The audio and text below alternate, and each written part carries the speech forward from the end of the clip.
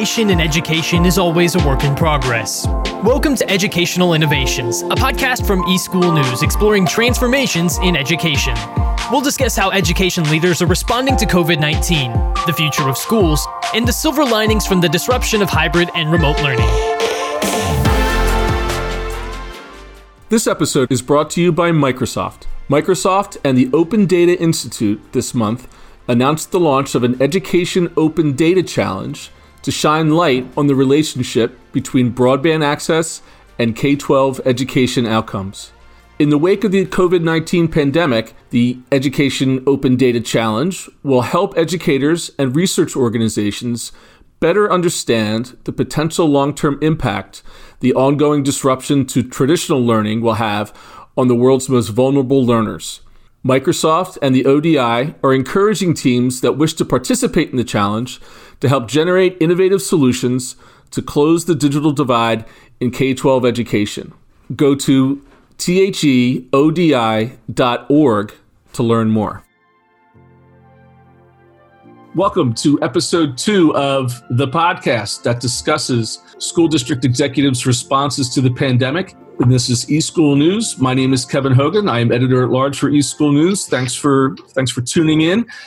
Thanks to my guest today, Marianthe Williams. Marianthe is the Director of Technology for River Dell Regional Schools in Oradell, New Jersey.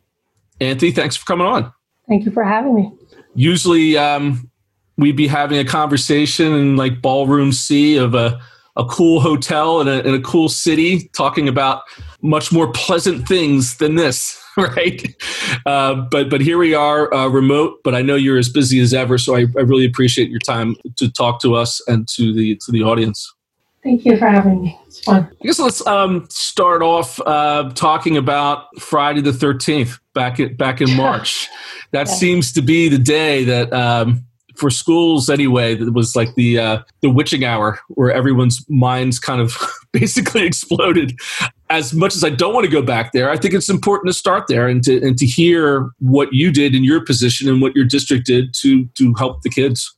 Well, going back, and I'm just going to share a little bit of history with you leading up to this whole thing. You know, we're a one-to-one district, so everyone, the infrastructure and the student devices and staff devices were in place. And I think, unbeknownst to us, no one ever saw this thing coming, but we had this aha moment on this lease, the 3-year lease, that why don't we just get rid of every single desktop, even with secretaries and administrators, and just give everybody, let's walk the walk and talk the talk and just say, everyone's going to be remote. You can work anytime, anywhere.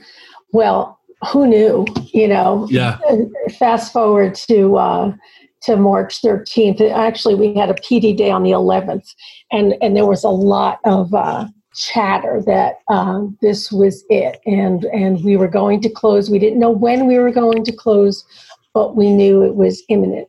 So we had the PD day. So we just kind of ripped off everything we were going to do and said, okay, we need, just in case, rumor has it, D-Day is Friday, we just have to get everyone ready.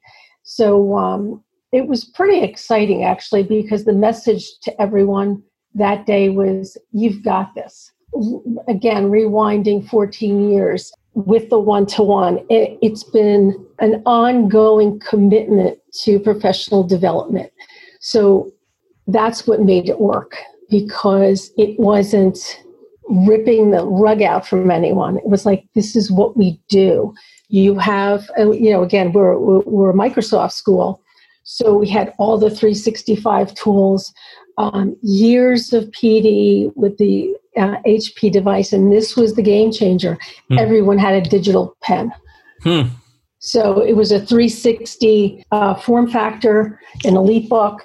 We're a 712 school, so we're small, we're 2 schools with 1,600 plus kids.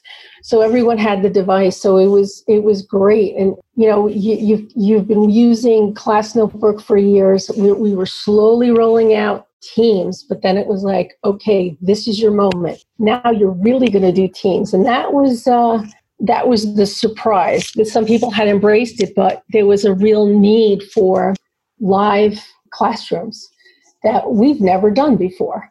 Like, had you been using Teams before? I mean, like just for parent-teacher conferences or professional development or anything? No, okay. No, we were using it for, we were rolling it out for, yes, this is how you did assignments, rolling out assignments in class notebook. Let's pivot to try it in Teams because this is what it looks like and, you'll like it better. So it was really an organic rollout. Huh. But the good news is, even if you didn't embrace that part of Teams, you could still pivot to online OneNote class notebook and nothing changed. Yeah. But the live classroom is what was awesome, because there was we should go to Zoom, we should go to, no. You've got it right in Teams. And that was the key that, this is how you're going to do your link. You're going to see your whole class. So it was really like guidance counselors. This is how you're going to have open office hours. This is how you're going to have INRS meetings. This is how you're going to do 504s.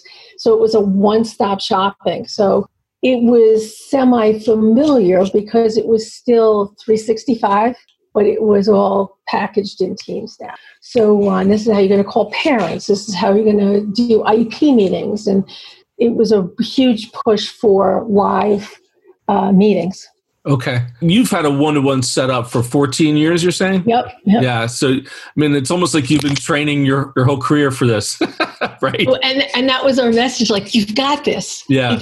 I know you're not going to be here. You're going to be in your kitchen and the kids are going to be screaming. And that was the hardest part about teaching live on your computer. And back then you couldn't see all the kids in one, they didn't have the group in you had a few tiles on your, in Teams. And then of course, Microsoft responded and they could see the whole class at the same time. But what really changed was the conversation. And it was pretty exciting to see it, because once we went to remote, the conversation changed to, okay, I'm doing this live classroom, but now I want to talk to just a few kids. How do I do that? Yeah. So in breakout rooms, they didn't have that component yet, but there was a hack, if you will, where you could do the channels. The teachers loved that part because they could still be in class notebook and leave their voice messages and grade with their digital pens, but they wanted to be able to have that dialogue with the kids. And so meet me in this channel and we'll talk. And that was fantastic. Now, fast forward to September, that's what changed again. Now you had some kids at home and you had some kids in the classroom. It was that conversation that needed to happen, but it was different. Everybody wasn't on the screen now. So, we've gotten all the teachers, even though you have a camera on your laptop, now there's a barrier, there's a plexiglass barrier, and everyone is 6 feet apart, and it's much harder. You can't just turn your laptop around. So we got everyone a webcam, and that helped every student express their voice. The kids in the classroom weren't staring at their laptop. They were looking at their buddies on the screen. Yeah. And everyone could be heard. Yeah. Everyone could express themselves. And because that was very frustrating before we had the webcams. The microphone is very directional on a laptop. Yeah. So the sound was not good. So now you could see, it didn't really matter where you were sitting. And even with the breakout rooms hack with the channels, you could have discussions when 2 kids were sitting in front of you and 3 kids were at home. Yeah, but so you're saying that there was an importance to have a screen in the classroom where the kids who are in person could see the kids on the Zoom. 100%, yeah. Okay, almost like the fans when you're watching basketball and they put the fans up there.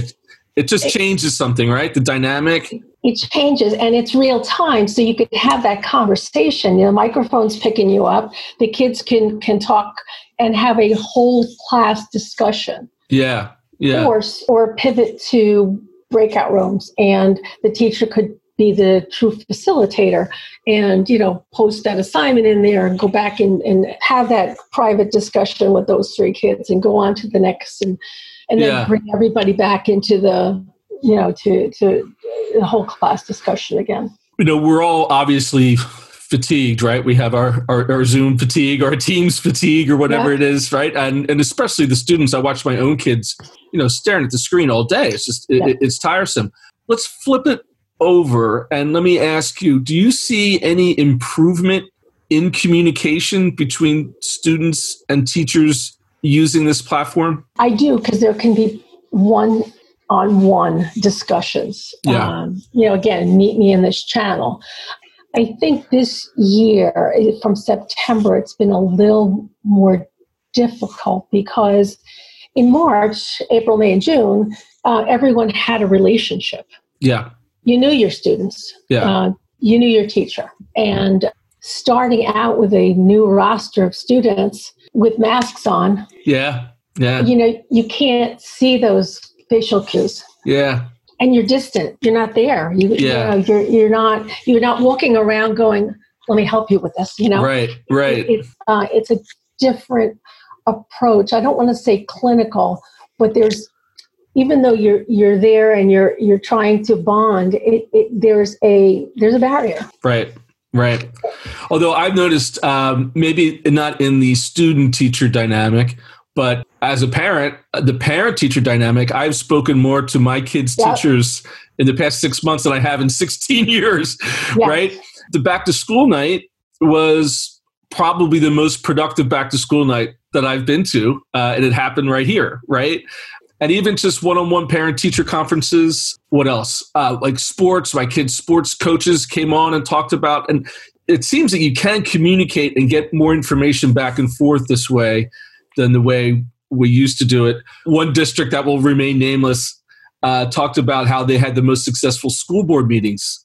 No one was screaming at each other. Those in-person dynamics that happen are all kind of stripped away in this sort of setup.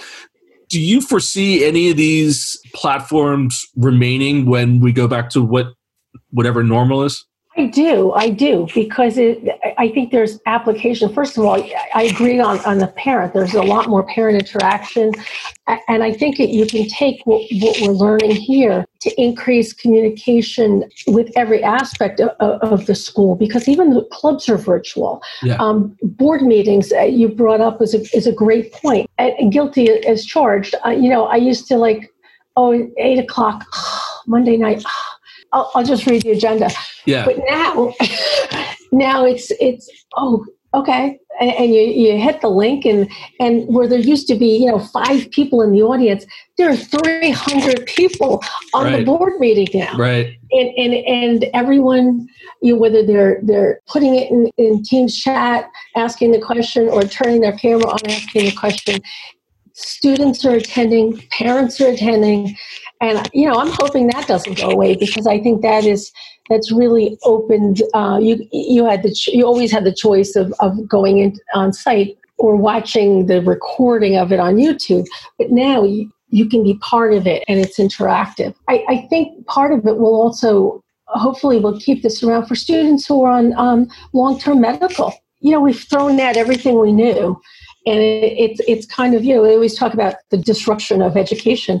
So there are going to be a lot of good outcomes from this. We miss the smiles in the hallways, and even in the hallways, you're trying to make eye contact, but you still have that physical barrier. Right. But I think the communication on demand, even virtual hours for guidance counselors and teachers, for parents to call in.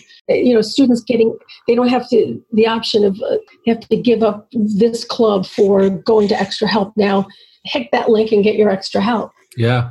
So there's a lot more access to students, to parents, to it's just a deeper dialogue, I think, and I hope that stays. Yeah. Now, as a veteran one-to-one district, talk a little bit about the difference between synchronous and asynchronous. So you kind of had an asynchronous setup with a one-to-one program, even if you weren't using Teams in real time. you're using the platform for other things.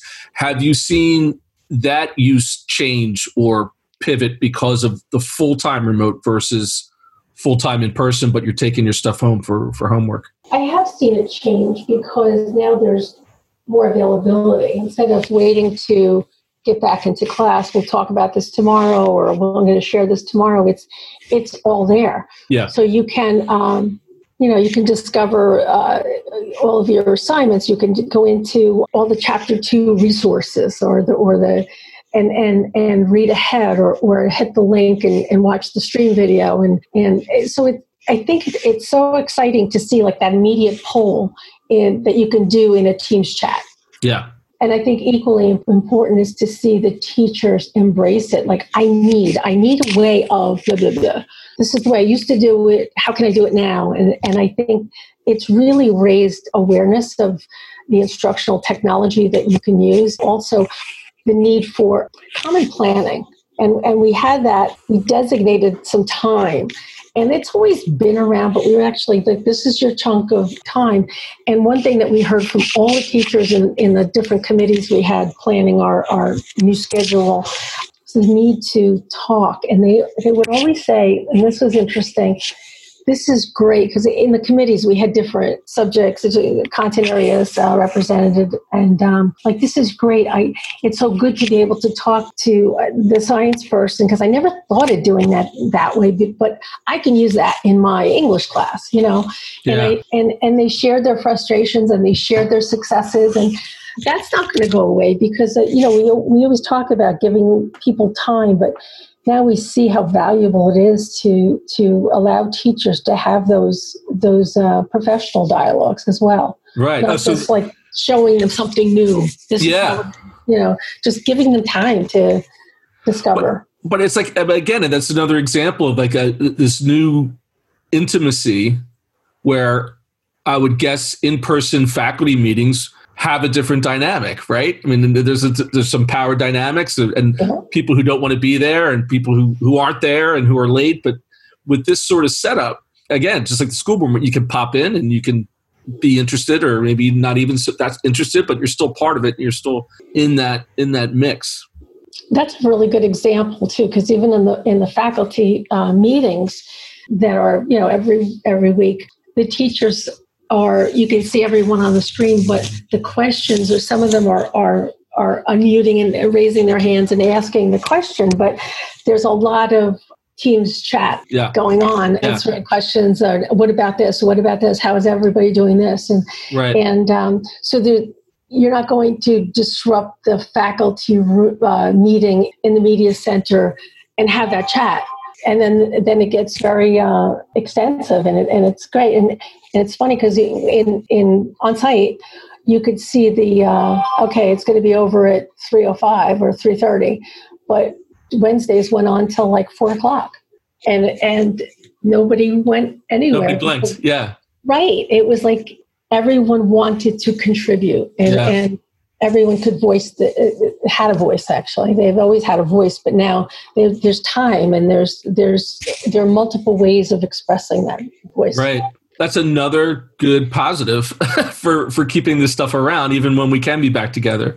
Right. Maybe we could just leave the in-person stuff to more socializing than nitty-gritty stuff, right?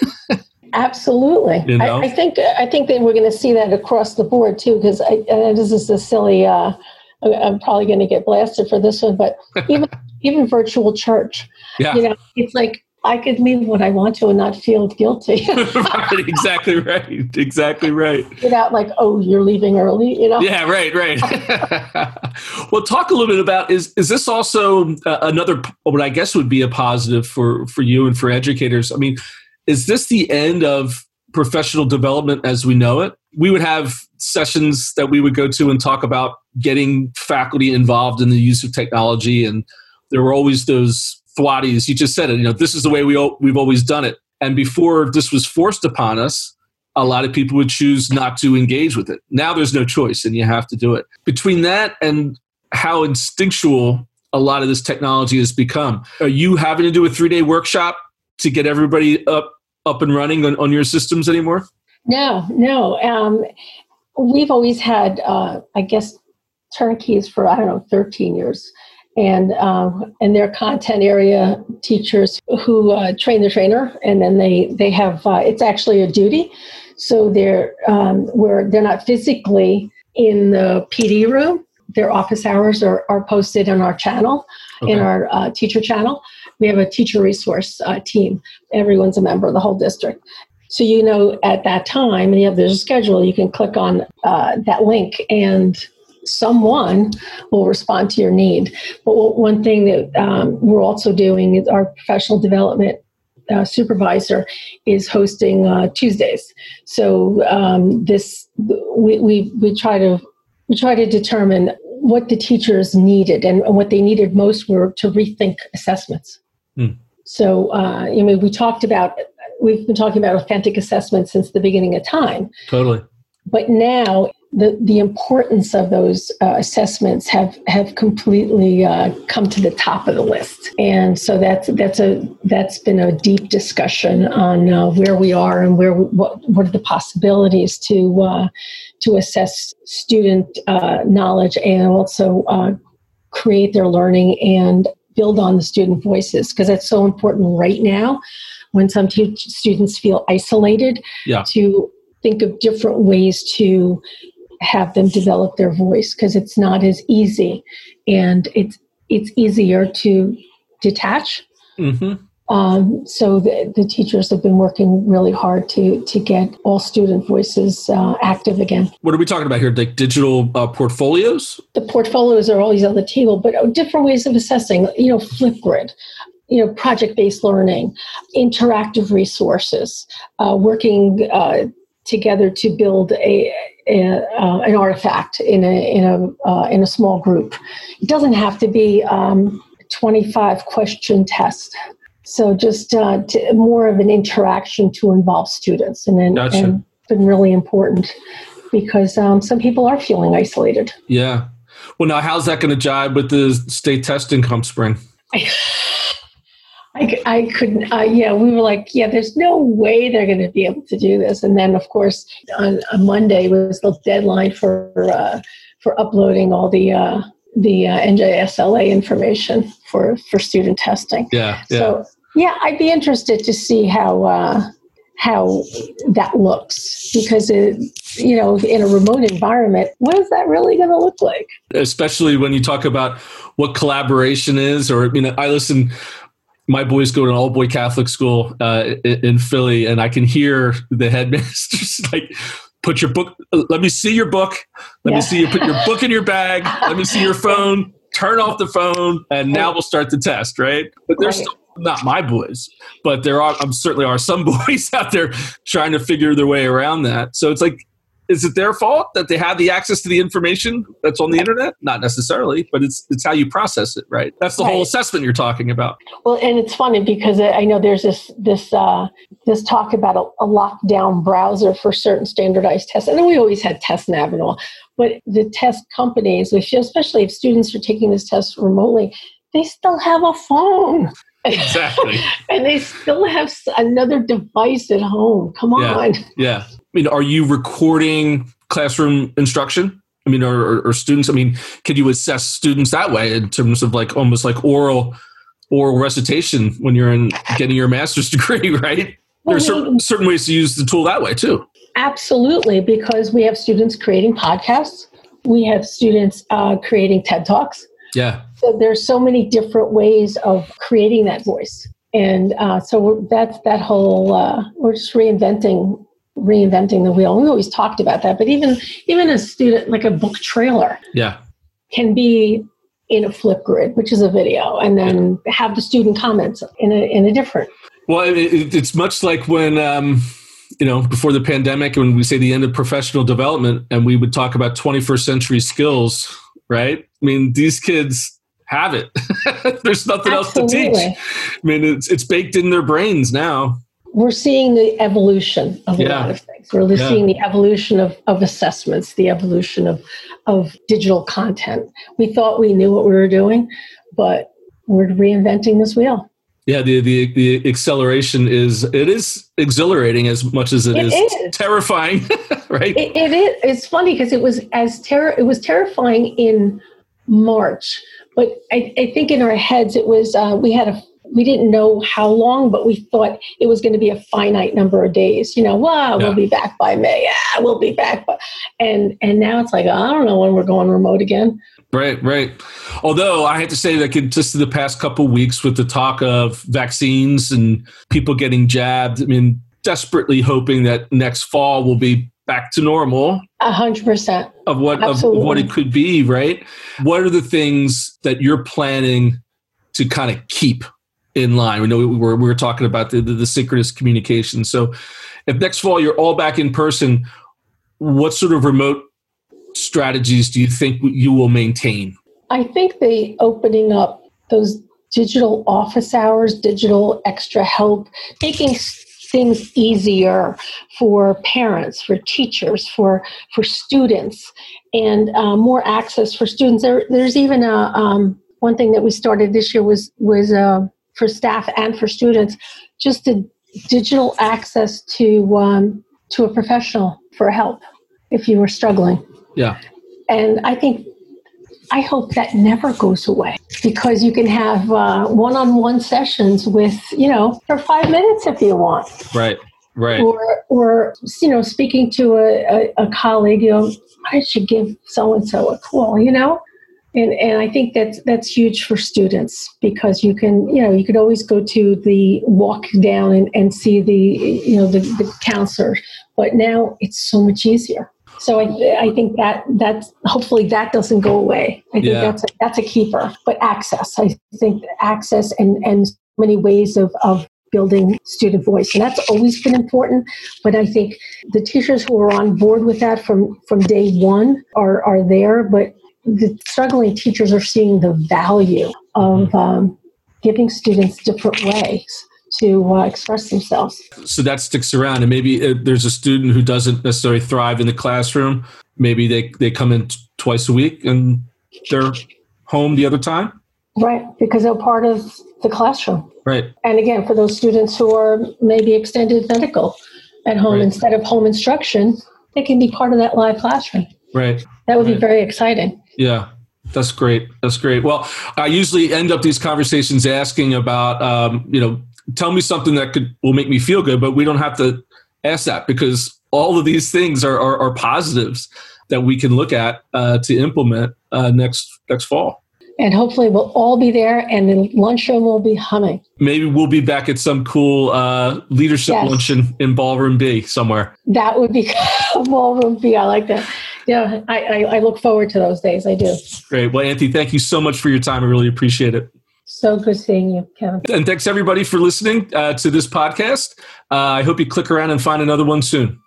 Once again, thanks to Microsoft, the sponsor of this episode and the creator of The Learning Passport, a project that started off as a partnership between UNICEF, Microsoft, and the University of Cambridge, and its departments, Cambridge University Press and Cambridge Assessment. The Learning Passport is designed to provide education for displaced and refugee children through a digital remote learning platform. It has now undergone rapid expansion to facilitate country-level curriculum for children and youth whose schools have been forced to close due to COVID-19. The platform will also provide key resources to teachers and educators.